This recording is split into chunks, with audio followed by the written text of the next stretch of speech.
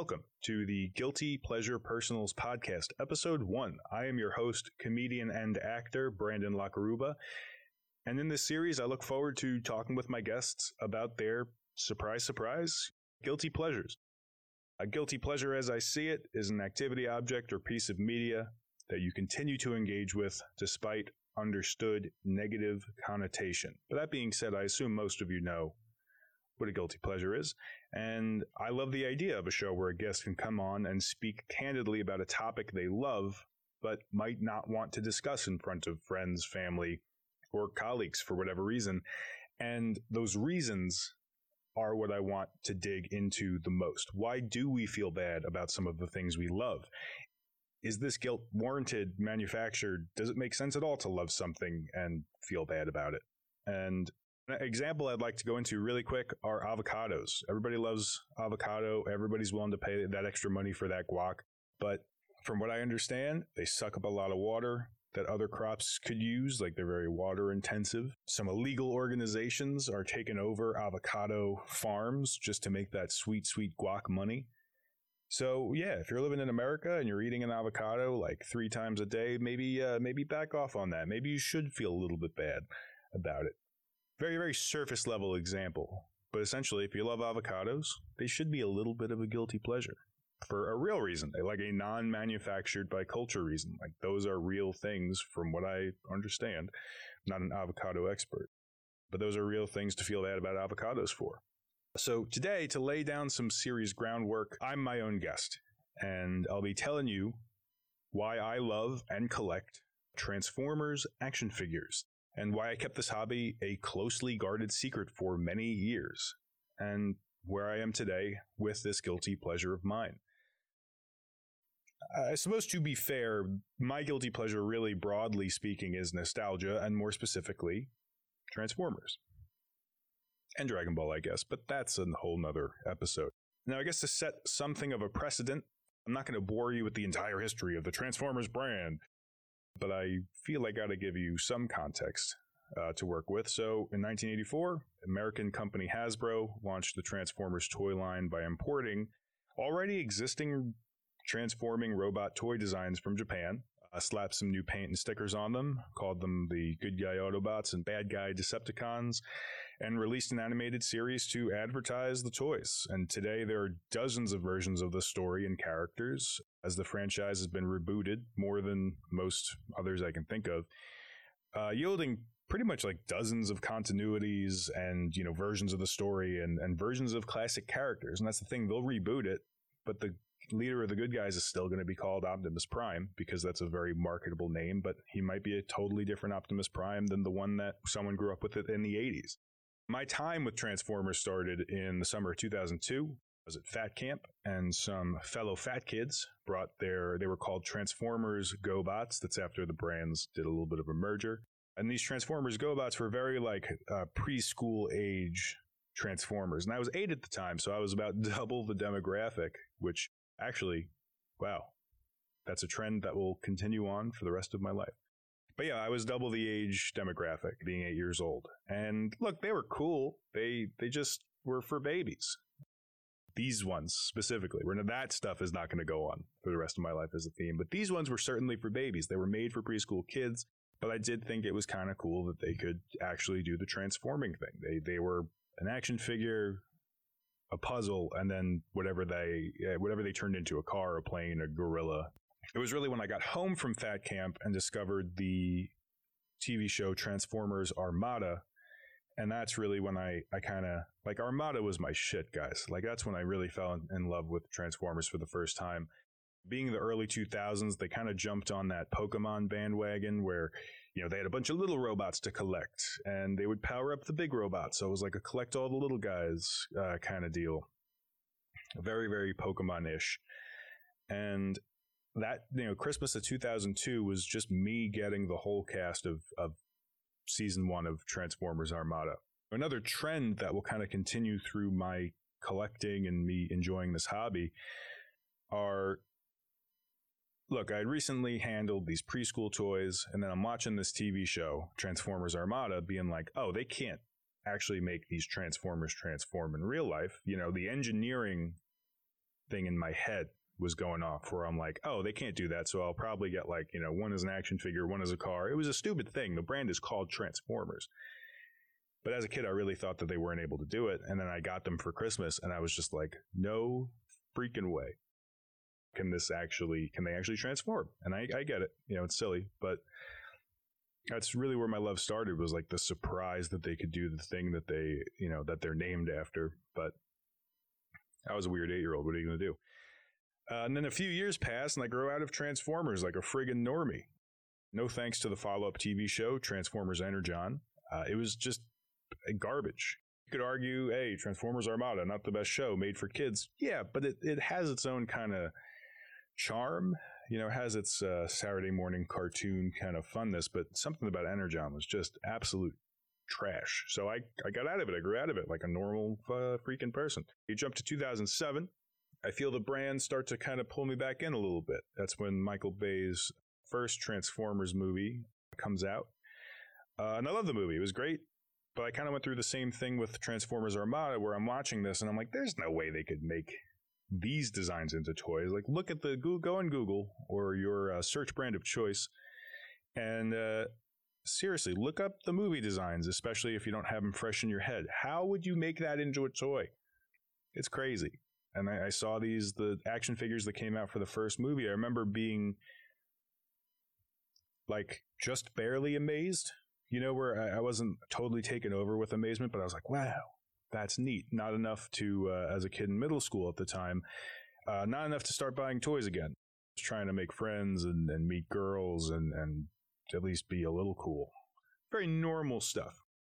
But then the second movie came out and it did the same thing to me again, except the figures were like 5 times better than the ones from the first movie. And that was the time when I was like, I need to own a few of these. Part of my love for Transformers, like I said earlier, is the engineering. It's the how they get these things to work. It's the puzzle factor. It's the something you can flip back and forth while you're thinking about something else. And just to set the example, again, go to your browser of choice, open 3 tabs, and I'm going to give you some really quick instructions. Just, again, to bring you onto my level. I get you're not all Transformer people, but I'm going to show you why I am one. In that first tab, type in Transformers 1, Optimus Prime CGI, so you see what he looks like in the movie. Then in your second tab, you want to type in Transformers 1, Leader Class Optimus. That's just like Leader Class is just the size. It's the price point, if you will. It's big toy.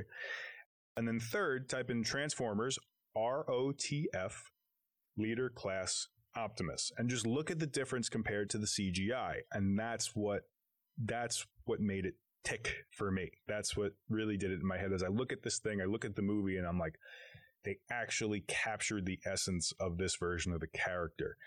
And then you look at this truck and it looks like, not like a cartoony truck like I grew up with. It looks like a real and is a licensed model of a Peterbilt. And it's, I love that. I was never one of those kids growing up that like just loved trucks. I mean, I love trains, another episode, but I was never one of those kids that just was, yeah, look at this truck. But that was like the first time in my life that I was like, oh my God, look at this truck. And at the time I'm like a freshman or a sophomore in high school. And I'm like, oh no, why do I love, where did this come from that I'm trying to get these again? And I guess that was maybe one of the first times I thought of it as a guilty pleasure. Like I knew I was trying to mature and make friends and meet girls, but I was like, despite that I knew that this might compromise that, picked up a few of these movie figures from the second movie. And, now I'm in high school and the seal has been broken. It's like peeing at a party and you're drinking. It's just, why did I do that? Why did I start? So then I discover eBay and I pick up some figures that were missing from my childhood collection. And then I pick up my first, what are known as masterpiece figures. That is a line that is not just a description of quality per se. It's just what they're called. Transformers Masterpiece, 1, 2, 3. And they're all the very adult-oriented collectibles that if they fall off a shelf, you'll be out of hundreds of dollars, sort of thing. And this is all high school. This is all me just realizing this is just the hobby I love. I love getting these things. I love figuring out how they work and putting them on a shelf, making them look cool. I think around now is the really the second time, like after I've broken the seal and started picking up more action figures, I started to feel bad about it again. Now I'm like 17, maybe a junior in high school, and my dad gave me a huge dose of reality. I could talk to my dad about anything, and I tried talking to him about my collecting and my collection, and I really don't remember the specifics, but he kind of got a little flustered and hit me with one of those like, when are you going to grow up? And why do you spend so much time thinking about this crap?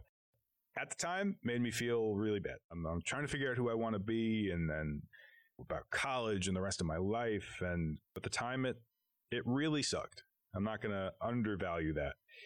But today, in hindsight, I'm really glad that we had this conversation, because collector culture encompasses a spectrum of crazy.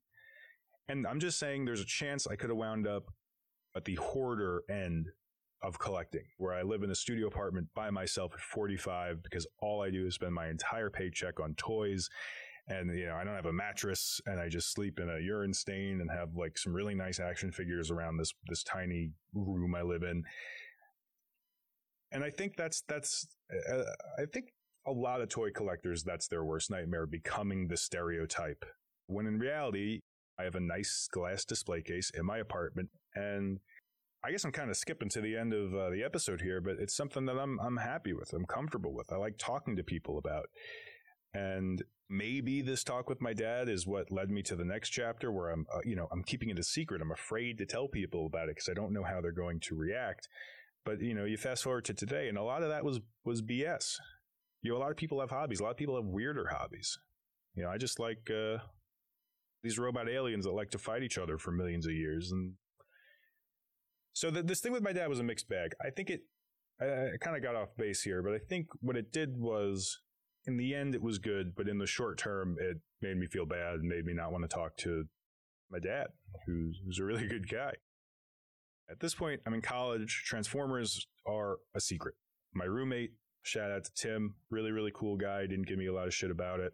But I kept it a secret because I didn't want people giving me shit for this collection. So even a few years later, my then best friend, one of the few people that I let know, thought it would be funny to start berating me out of the blue for owning and playing with dolls while we were hanging out. And really, really laid into me. Like, it was one of those things where he kind of kept this, this air quotes joke going, even though his like very close friend at the time is becoming like visually uncomfortable and weird, and I had a weird reaction to it. I'm actually embarrassed about how poorly I reacted to this kind of jest, and I kind of crumbled.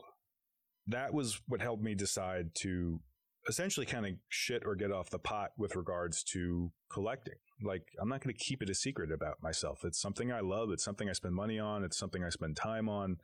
And it's something I thoroughly enjoy. After realizing that, even if I keep it a secret, there's going to be haters out there. Whether or not he was really hating or not is another discussion. If I'm going to love something, I'm going to love it out in the open. I'm not going to be stupid about it and start every conversation with, "Hi, I'm Brandon the Transformers guy. How are you?" But if I decide that a friend or an acquaintance is worth the time to be genuine with, and it makes sense to mention them, I mention them. It's a normal thing to me. And wow, who would have guessed? Now when people give me shit for them, it doesn't affect me in the slightest. But I think that word doll is a big one to talk about when you're a male, closer, I guess, to a stereotypical male, collecting toys that are in the shape of humans. Like, that's, at some point, that has to be every toy collector's worst fear, to have their stuff referred to as dolls. It's such a silly thing to be worried or upset about. In fact, at this point in my life, I refer to them as dolls jokingly. But I don't know, I guess, it comes with this connotation of being girly. But even if it was, like, if you're a guy that collects actual dolls, like, more power to you. Again, you're doing the thing that you love. I get there being negative connotation. And let's dig into that. Is it that we're enjoying something that we did as a child, and therefore it is seen as childish inherently? Maybe. I think there's a lot of I don't know, salt there. Is it because you're an adult spending money on toys that you could otherwise be spending on real things like groceries and rent and I guess investing. I think that's where I'm at now. I think if it was a guilty pleasure in the past because I'm like, oh, I'm a big boy collecting toys, like that, once again, that's kind of been shredded by the whole, I love this. Like, I don't care what you think about it.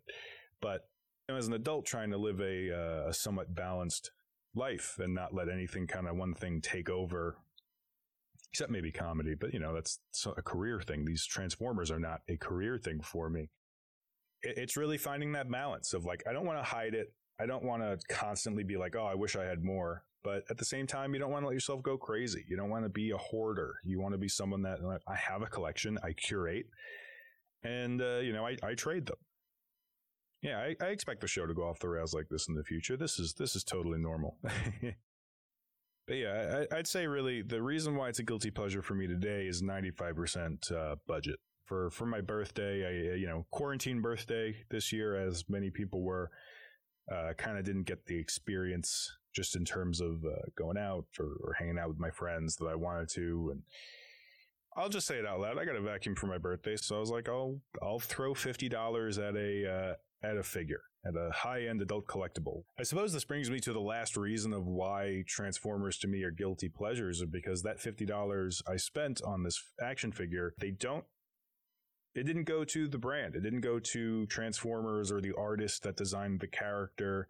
And this is getting into the super niche part of collecting, but this is what we call third-party companies. So Hasbro owns the rights to the character names, but not necessarily their designs, or at least not to the extent where they will like press charges. So other companies that are willing to make more expensive action figures, not for mass retail that you'll find in Walmart, these third-party companies come in and make these designs, and then they charge appropriately for them. There's a smaller operations, higher quality. So these things get a little pricey. Like this little $50 one I'm telling you about now is this little tiny Starscream, maybe 4 inches tall. I'm really bad with judging distance without a ruler in front of me.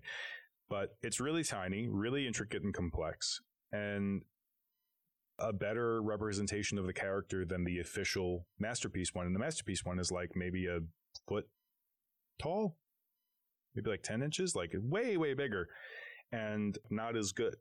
So why is this a guilty pleasure aspect? Well, because as much as I don't care about feeding the machine that is Hasbro per se, I do care about the artists. And the reason I bring this up is, and I buried this lead way earlier in the show, is that yes, all Transformers media are made to sell toys except the IDW comics. IDW started publishing Transformers comics in 2005 when the previous company, I don't remember if they sold the rights or they crashed and burned, but either way, IDW gets the rights in 2005 and they start making what I like to think of as Transformers for adults. They make the sci-fi lore way, way richer. They make it a believable alien society and race that these things are, and why they would go to war for millions of years, and why these things work and why other things don't. And, they incorporate some of the silliness of the 80s cartoon and they explain it in ways that make sci-fi sense, I guess is the best way to say it. And the reason I tell you about these comics are they're really the only media that I ingest as a Transformer collector today. Every now and then I'll catch a TV show or something, but I can't sit there and watch it. Like, they're so obviously designed for kids that it's really hard to sit through some of these shows more than once, even if you really like them as an adult collector. But these comics, guys, go online and read them. I definitely say buy them, but you could find them anywhere. But please buy them. Please support these artists and these storytellers, because the original IDW Transformers universe is like some of the best sci-fi writing out there. And I get it. I am biased, but it is so good. It's so worth checking out. And then they even cover like after this war that never ends, because how would they sell toys if this war between Autobots and Decepticons ends? But this comic goes into how would a society react if their race was at war for the civil war for millions of years and then one day stopped. And one day they had to like try to all be friends after just I guess not bloodshed, maybe Energon shed. But it's again, I'm just getting into it. It's super interesting, but because it was never designed to sell toys, they didn't really sell a lot of toys of these comic book designs. And some of them are the best designs in Transformers, in my opinion. So these third-party companies take it upon themselves to make these more niche collector's items that you're not going to find at mass retail. And as much as I love having some of these action figures in my collection, those artists don't see any of that purchase money. And as an artist myself, I'm going to be candid, guys. It doesn't stop me from buying these action figures, but it makes me feel guilty because these people have designed some of my favorite things, and they kind of don't get much for it. And yeah, I'm sure these guys have Patreons, and I could sign up and pay my guilt away. But there's a pandemic, people. There's crazy. No, I'm just kidding. That is really what I should do. That would kind of make the guilt go away. We're kind of off notes now, but that's where I am today, folks. I feel guilty about it when I spend too much money, which is a rare thing today. I rarely spend more than like a very small monthly budget on the hobby. But when I do, I do think of the other things I could be spending on, the things I could be investing in. And I guess while I'm on that topic of investing, it makes this hobby easier to be less guilty about for me because a lot of these figures do retain their value and a lot of the time exceed their original retail value. So while I don't collect because these things are valuable and retain their valuable, I'm not just burning the money when I buy them. It is a little comforting to know that if I needed to bail out and I became desperate for cash, I could sell these relatively easy and make most of, if not more than, my initial money back. I don't know. I've just had some very interesting conversations with collectors who there's the philosophy that you should never care about their value once you buy them. It should just be for the enjoyment. But I don't know. I live in the real world where I think of these factors. And would I collect them if there was no monetary, I don't even want to say incentive, because I've never bought a figure expecting it to go up in price. But again, it's nice to know that I can recoup the investment. So I suppose I'd feel more guilty about this pleasure if I was straight up just burning the cash when I bought them. But again, as an adult, it makes it easier to feel less bad about it. I don't know, guys, where to go from here? Well, you know what? We're going to wrap it up. Episode 1, we're figuring this out. But I ask you, dear listener that has made it this far, what's your guilty pleasure? What do you love but still engage with? Again, does the guilt come from you and your own reasons for feeling bad about stuff? Do you let others project their disliking of your hobby or the thing that you love? Are they projecting it onto you that you should feel bad about it? Do you just eat too many avocados every day and now you're really worrying about the sustainability of avocado farming? Let me know. I do have some plugs to get to. You can email the show at guiltypleasurepersonals@gmail.com. That is guiltypleasurepersonals@gmail.com. Just either answer my questions or let me know if you loved or hated the episode, what you liked or what you didn't like about it. This is a exercise in learning some software and just the best way to go about stuff. So I'd love to hear from you. And if you'd like to be a guest, let me know what your guilty pleasure is. Answer the questions I had earlier. Where does the guilt come from? Where does the love of the thing come from? You got to be able to talk about this for half-hour to 1-hour episodes. I think that's about it, folks. Thank you for listening. I hope this has been informative. I hope now you might stop beating up your local town's Transformer collector. We're just people trying to live our lives out there. And I hope to see you guys for episode 2 soon. Peace.